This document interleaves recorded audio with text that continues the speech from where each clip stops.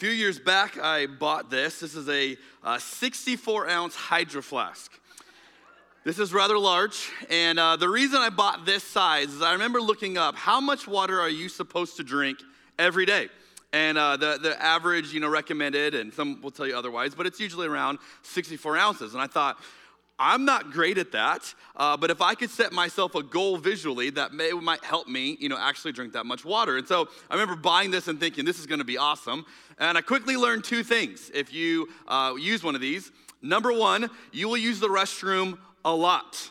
If you are fully hydrated, you got to plan your day accordingly because you have a lot of interruptions. Number two, what I didn't realize is you will get made fun of often.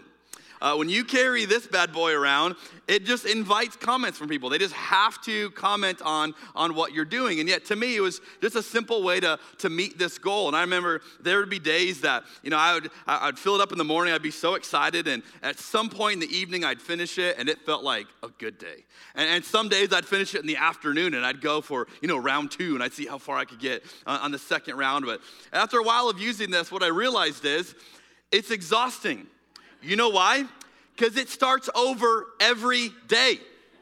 And so even if you had a killer day and you felt so good that you drank all the water you're supposed to drink that day, you woke up the next day and I saw this thing staring at me in the sink. And it's like, I don't know if I've got it in me for another day of this. I just don't know if I can do this again. And there's just something about it. And so today we're going to talk about water. And water is a key ingredient, and we experience it on so many different levels, and we're going to see what we find in the scriptures on it as well. And so I want to welcome you wherever you are experiencing this with us, whether you are one of our campuses at Sandy or Vancouver or Happy Valley, or you are watching or listening online or via a podcast. We're so grateful that you're a part of this with us and that you are in this series with us.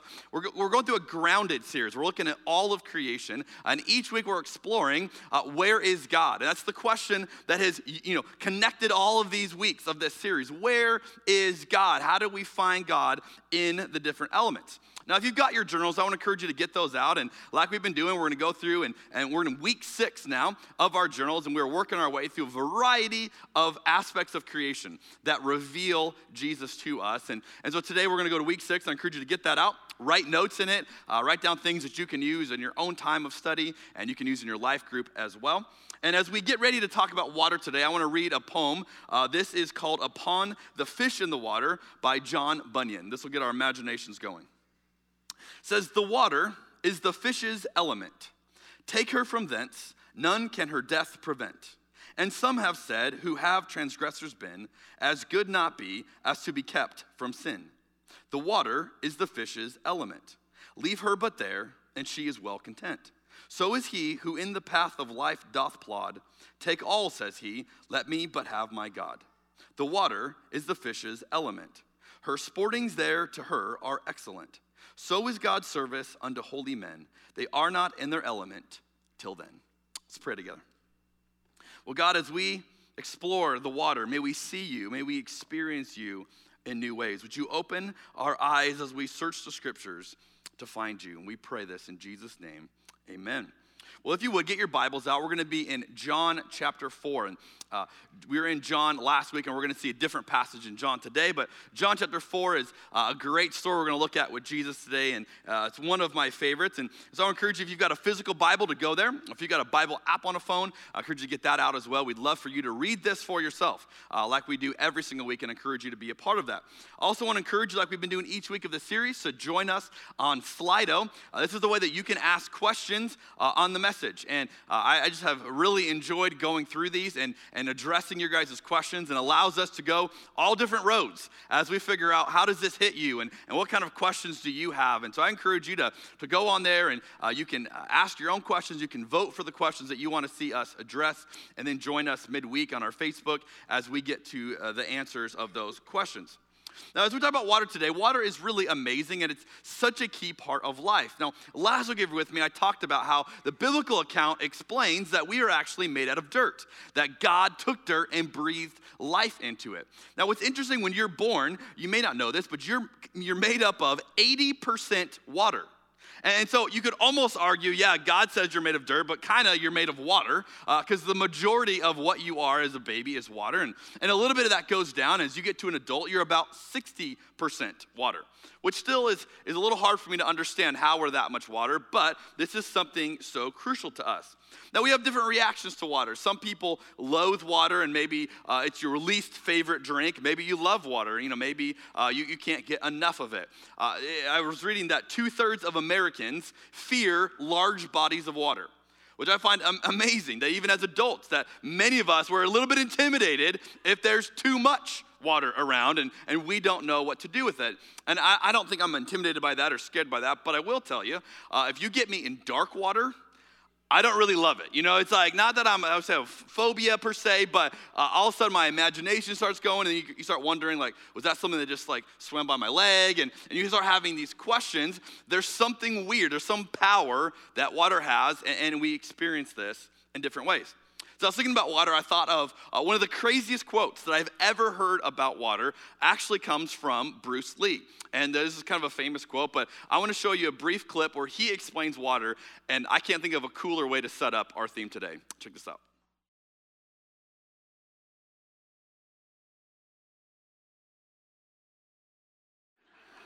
Isn't that awesome? It's like, okay, I'm in. What do I do? I want to be water. That sounds amazing.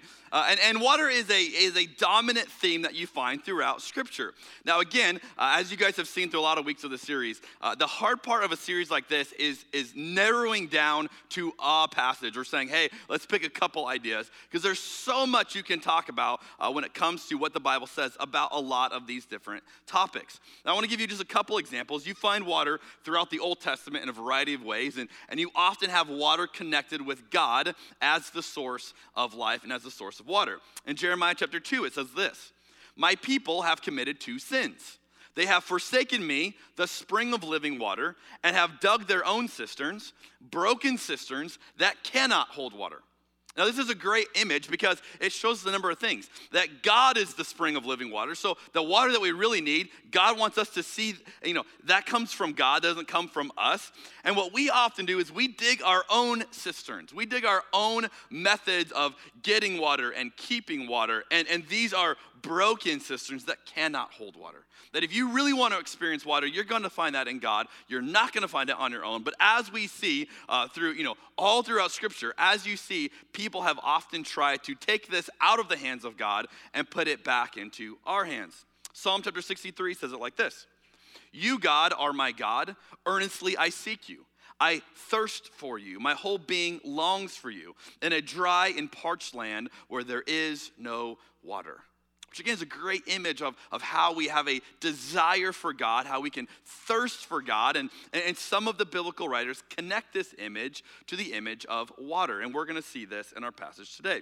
Now, if you're with me in John chapter 4, I want to begin reading, and we'll begin reading in verse 5. And I want to show you something that Jesus did around water. And at first, it almost seems like water is on the periphery of this story. And yet this story is all going to kick into gear around water. And we're going to see what Jesus does with water. In John chapter 4, verse 5. It says, so Jesus came to a town in Samaria called Sychar, near the plot of ground Jacob had given to his son Joseph. Now Jacob's well was there, and Jesus, tired as he was from the journey, sat down by the well. It was about noon. When a Samaritan woman came to draw water, Jesus said to her, will you give me a drink? His disciples had gone into the town to buy food. The Samaritan woman said to him, you are a Jew, and I am a Samaritan woman. How can you ask me for a drink? For Jews do not associate with Samaritans. Now, before we go on, the timing of this scene tells us a lot already. You know that it's noon. So this woman has chosen to go and draw water at the hottest part of the day. Is that the ideal time to draw water? No, it's not. She also has come by herself, which is not, this is a very collective culture. You would not normally do something like this by yourself.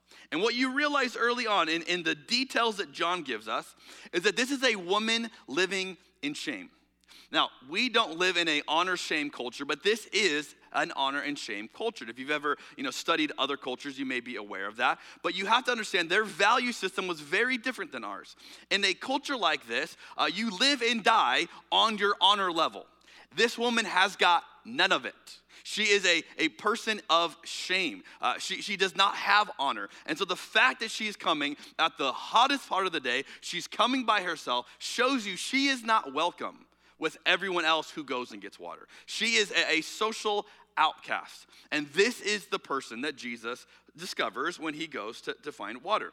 Now, normally, in a setting like this conversation would never happen for at least 3 reasons. They're mentioned here. Number 1, Jews would have avoided contact with Samaritans. There's a lot of racial prejudice there. They would not have had a conversation. They would have not engaged in anything. They would have been like off limits to one another. We are not going to associate. Second, Jewish men avoided speaking with women, even their own wives, when it was in public. Now again, in our culture, we just don't really understand that, but this is a taboo to them. If you were a Jewish man, you would not publicly have a conversation with a woman, even if it was your own wife, let alone some other woman by a well. And third, Jesus would have been a rabbi. And rabbis did not have spiritual conversations with, everyday folk, the people that worked with their hands and had normal jobs. Rabbis would have spiritual conversations with their students or with other rabbis or people who were in that arena. So for Jesus to have this spiritual conversation with this woman doesn't fit on a variety of reasons. Now, I was thinking we can understand a little bit of this today. We understand when you have those social dynamics that make things a little bit weird. This would be like Red Sox fans and Yankee fans, right? Like they don't mix well. And in my analogy, yes, Jesus is a Yankee fan. But Jesus would go and he would talk to a Red Sox fan, right? He would do that. And yet you would know there would be an inherent tension there. And if you're a baseball fan and you see 2 people talking and one's wearing a Yankee hat, one's wearing a Red Sox hat, without knowing what they're talking about, you already know there's some tension built into that scene. This is kind of like that, but way more extreme than our sports rivalries. Or another example, when you have these unspoken social cues that you just know, there's things you do, there's things you don't do. I was thinking about there are rules in an elevator. Are you guys aware of this? As an introvert, let me explain to you elevator rules, okay? When you step into an elevator, rule number 1, you don't make eye contact with anybody. I'm amazed, I'll be looking forward and someone will stand in front of me and look at me. Whoa, we're in an elevator. We don't do that. You stand in there and you look forward. It doesn't matter what you're looking at. If you're looking at a wall or a number, you just look forward. Rule number 2 in an elevator, you don't talk to anyone, let alone look at them, but you really don't talk to them. You don't strike up small talk in an elevator. There is nothing worse to me as an introvert than when someone tries to small talk me in an elevator and I'm like, I don't know what to say to you right now. I don't know how to do this. There are elevator rules, people, all right? So there are all these things that we have, and we could look at a variety of social cues that maybe are unspoken, but you kind of know this is the way we do that. What you have to realize is these are not subtle social cues that Jesus is breaking here. He is breaking a number of social cues that they would have said, time out. This is not okay. What you are doing is not appropriate. This would have raised a bunch of flags with everyone. It also shows us volumes about Jesus, about the kind of person Jesus is and how Jesus operates. And so for him to talk to this woman, this is a conversation that should not be happening. Now with that in mind, let's see what they talk about. Verse 10. Jesus answered her, "If you knew the gift of God and who it is that asks you for a drink, you would have asked him, and he would have given you living water." "Sir," the woman said, "you have nothing to draw with, and the well is deep. Where can you get this living water? Are you greater than our father Jacob, who gave us the well and drank from it himself, as did also his sons and his livestock?" And Jesus answered, "Everyone who drinks this water will be thirsty again. But whoever drinks the water I give them will never thirst. Indeed, the water I give them will become in them a spring of water welling up to eternal life." Now, what's interesting here is, you're paying attention, you realize they're speaking on different levels in this conversation. She is physically talking about water. Hey, how are you going to draw this? You don't have a bucket. The well is deep. How do you get this water? He is not talking about physical water. He's talking about a different kind of water. He's trying to explain to her who he is and what he is offering her. But in the midst of that conversation, notice a reality. Jesus is thirsty. Now, again, that might not seem important to you, but I think it's helpful for us to understand and appreciate the humanity of Jesus. He's thirsty. Jesus didn't walk around and I'm immune from thirst. I don't experience thirst. He's tired, he's hot, and he's thirsty. And so while he's going to offer this woman something much greater, he is legitimately asking her for a drink, which I just find so interesting. And what you realize here is that Jesus uses something common to show what is uncommon about him. And Jesus does this a lot. Jesus will often meet you over something very common. You might even say trivial. And yet, in the connection of that, all of a sudden, you might start to see that there is something greater at work. There's something greater. There's a bigger conversation happening. He's helping this woman to find God where she least expects it, when she least expects it. Now, this is a theme that we have been covering throughout this entire series of finding God in creation, of realizing that you might think God is far away. You might think God is out there somewhere, but the reality is God is with you. God is very present with you. And you begin to see reminders of this, and Jesus is using water.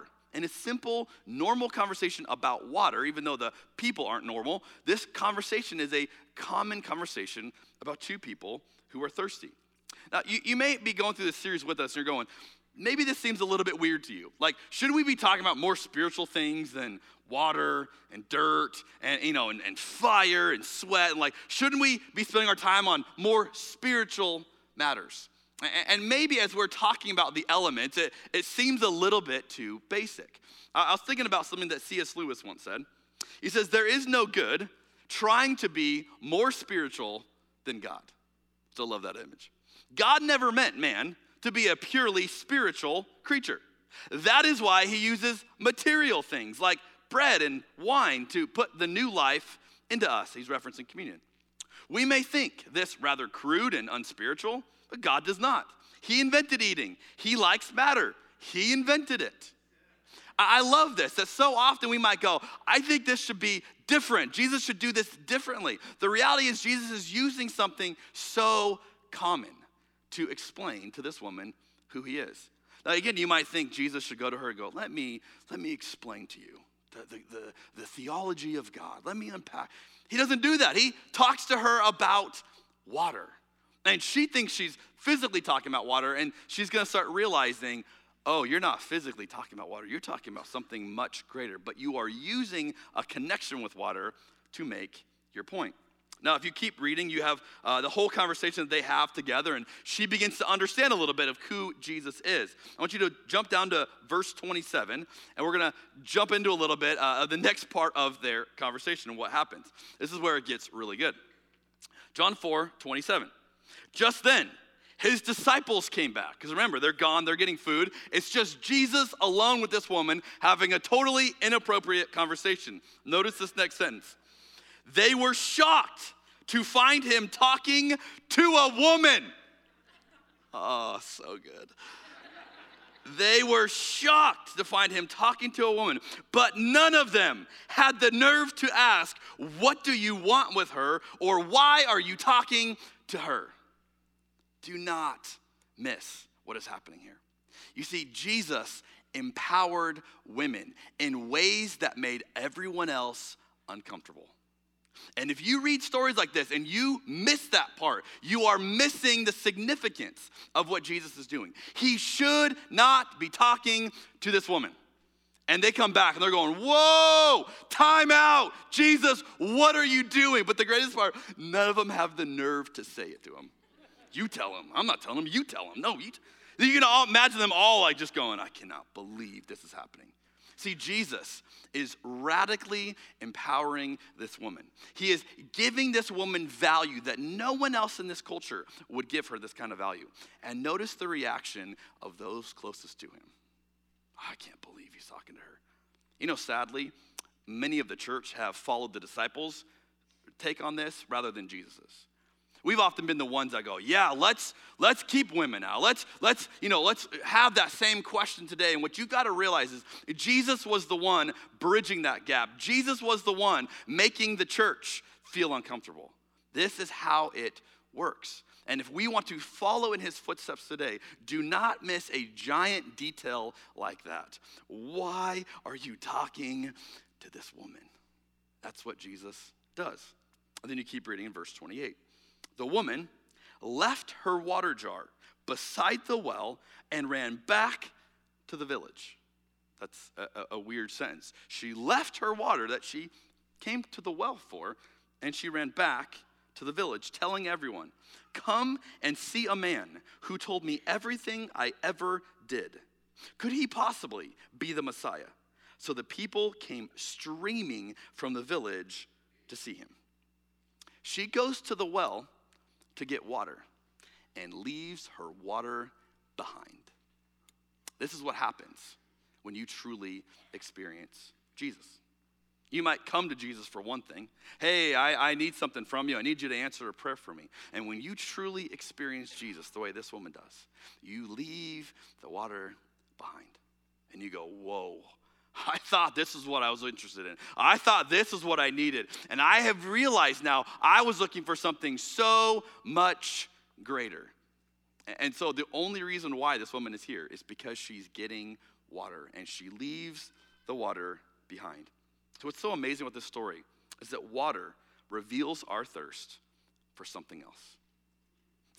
The reason I love the image of water is because it reveals a connection inside of us to God, something that is yearning for God. And we may not know the right words to even communicate what it is, but we have something inside of us, that there is a thirst. And it's not just a thirst for what we can see, for what we think it might be. There's a thirst that is greater.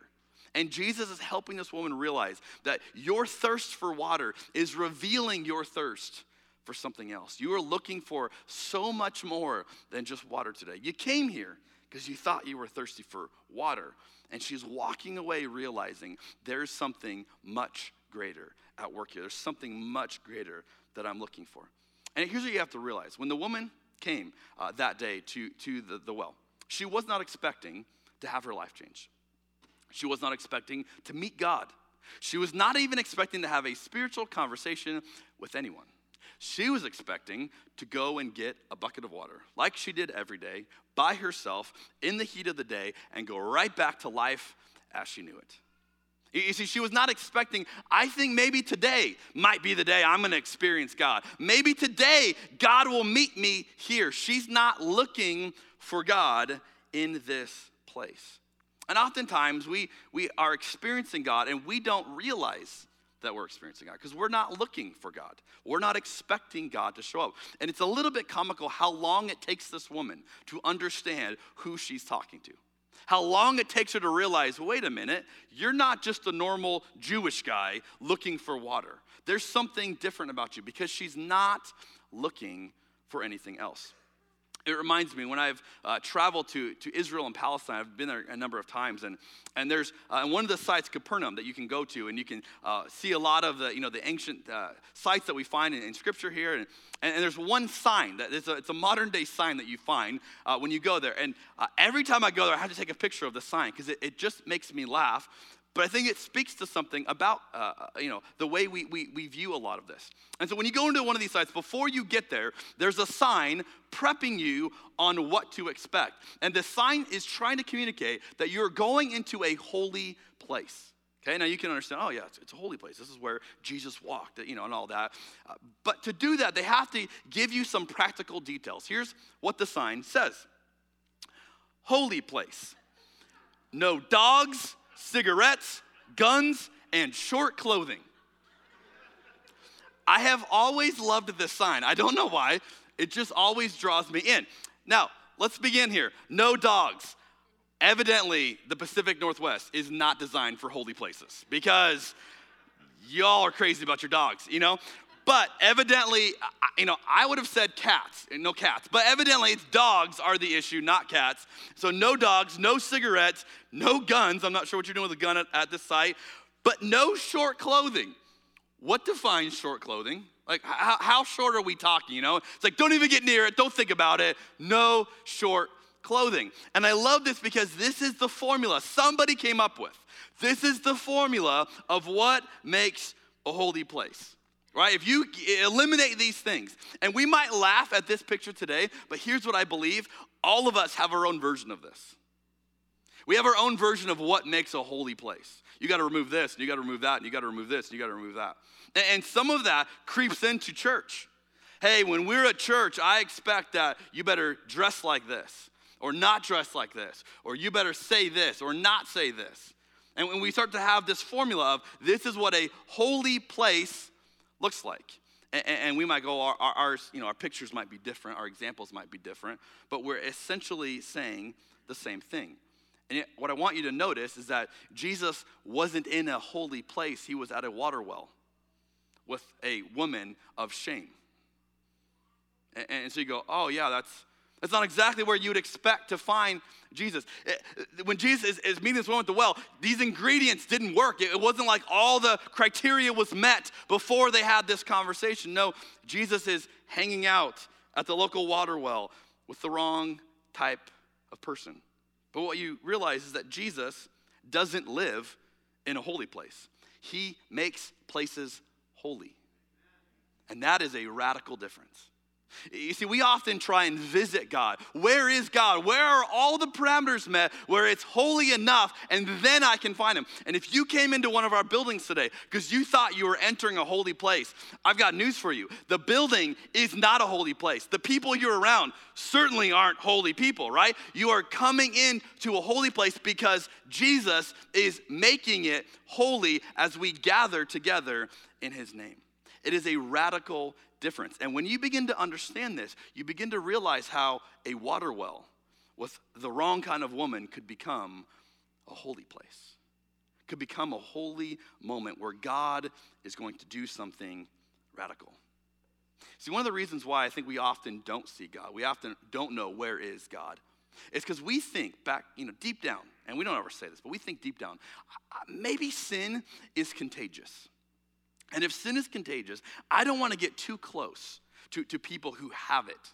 And maybe it's catching. Maybe if they've got this sin and I hang out with them, then I might get this sin. And in an honor-shame culture, there is a little bit of this because if someone has shame and you hang out with them, that shame may come on you. You may get a little bit of that shame too. And so when the disciples show up and Jesus is having this conversation, you've got to realize they're going, Jesus, do you not realize what you're doing here? This looks bad on you. You should not be having this conversation. She is a woman of ill repute. She is an outcast in this culture. She is shamed. Why would you talk to her in public? And what you forget is that Jesus is the one turning everything around. Jesus is the one upsetting it. Most of us would never have had a conversation with this woman. We would have walked by this woman and nothing would have ever changed, but not Jesus. Jesus is the one who goes, you know what? I'm going to show you something else. You see, I would say it like this. Sin isn't contagious, but Jesus is. You don't need to be afraid of sin. Sin is not catching. You know what is catching? An experience with Jesus. You want to know what people go, whoa, what was that? It's not sin, it's Jesus. When you meet Jesus like that, all of a sudden you're like, I can't keep that to myself. It's spreading. It's everywhere. I have to go, tell other people what I have. And this is what causes us to boldly live in the world. And church, if we lived like this, where we weren't afraid of catching someone else's sin because we knew that Jesus is the only thing that's contagious in this equation, we would so boldly live out our faith. We'd so boldly go into the world and go, we're going to show you something that you so desperately need. And it might look like talking to a woman at a well, the wrong kind of person. You go, this doesn't make any sense culturally. Is there anybody that God has been nudging you to go and reach out to, that you should go and have a conversation with, and yet it's the wrong kind of person? You know, that people that go, oh, why would you talk to them? Not them. Don't talk to them. Don't have a conversation with them. And maybe God's the one nudging you going, yeah, go do it. Go show them how contagious Jesus really is. I want to show you one last passage here. If you jump down to verse 39, you get to the conclusion of this story. John 4:39 says, many Samaritans from the village believed in Jesus because the woman had said, he told me everything I ever did. When they came out to see him, they begged him to stay in their village. So he stayed for 2 days, long enough for many more to hear his message and believe. And then they said to the woman, now we believe, not just because of what you told us, but because we have heard him ourselves. Now we know that he is indeed the Savior of the world. I want you to notice the role reversal for this woman. At the beginning of the story, before she meets Jesus, she is filled with shame. She is the social outcast. She is the odd woman out from this culture. After she meets Jesus, she's the catalyst for the majority of her village to experience transformation. The person of shame has become a person of honor in one encounter with Jesus. And in that culture, for a woman of shame to be the catalyst for the rest of the village to experience life change would not happen. It doesn't make any sense in this culture unless Jesus is radically messing everything up. Unless Jesus is saying, look, I don't play by these rules anymore. And all of a sudden, he has so valued this woman that her life will forever be different as a result. And even in this passage, you have an incredible method of evangelism. Notice the way it begins. They all came to see Jesus because of what this woman said about him. But then notice what they say. Not just because of what you said, but then because we have heard him ourselves. This is how it works. It starts with us saying, let me show you how contagious Jesus is. Let me show you what Jesus has done for me. You have got to meet him.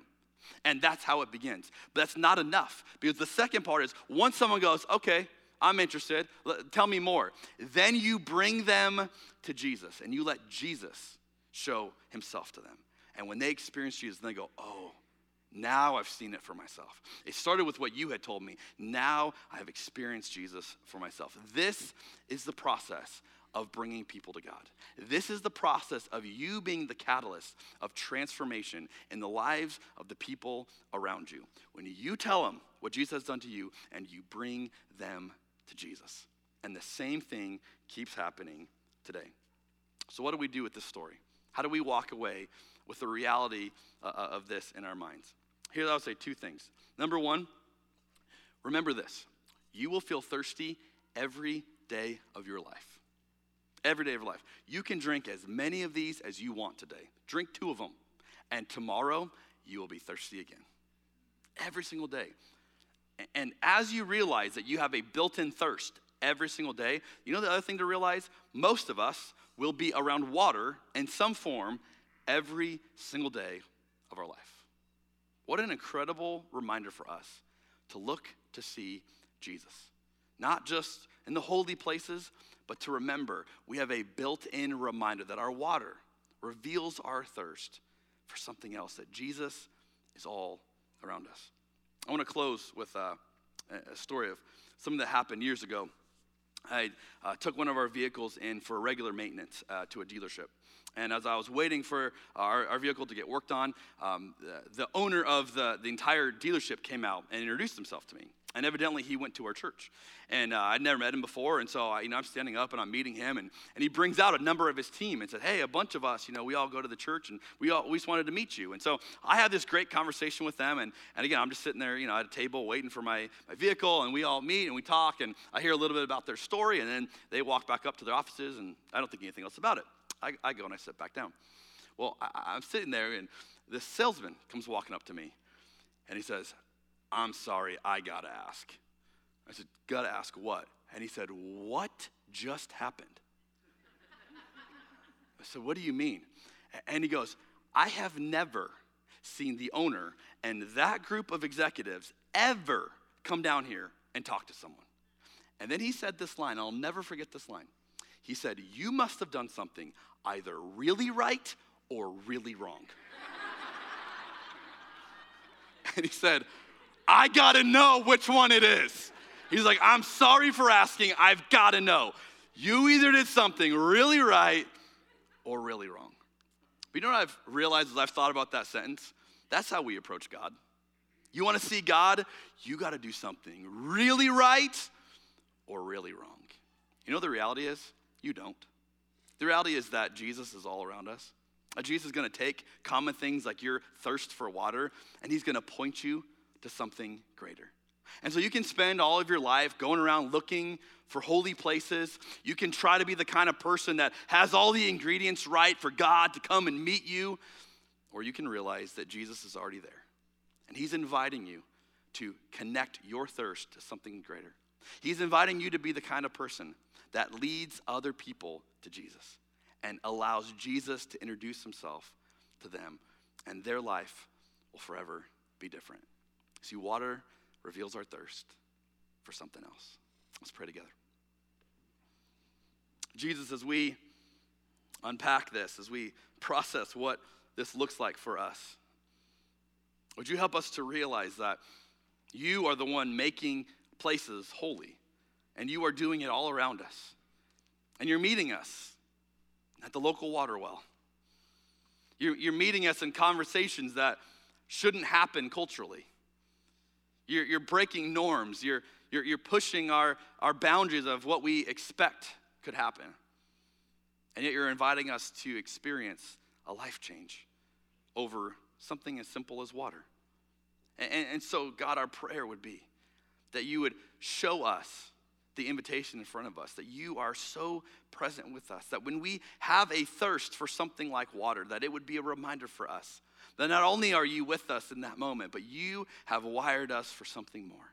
And that when we find you, we will find what we're looking for. May we not only quench our thirst in you, but may we be the type of people that are bringing others to experience you. We ask this in Jesus' name. And all God's people said, amen.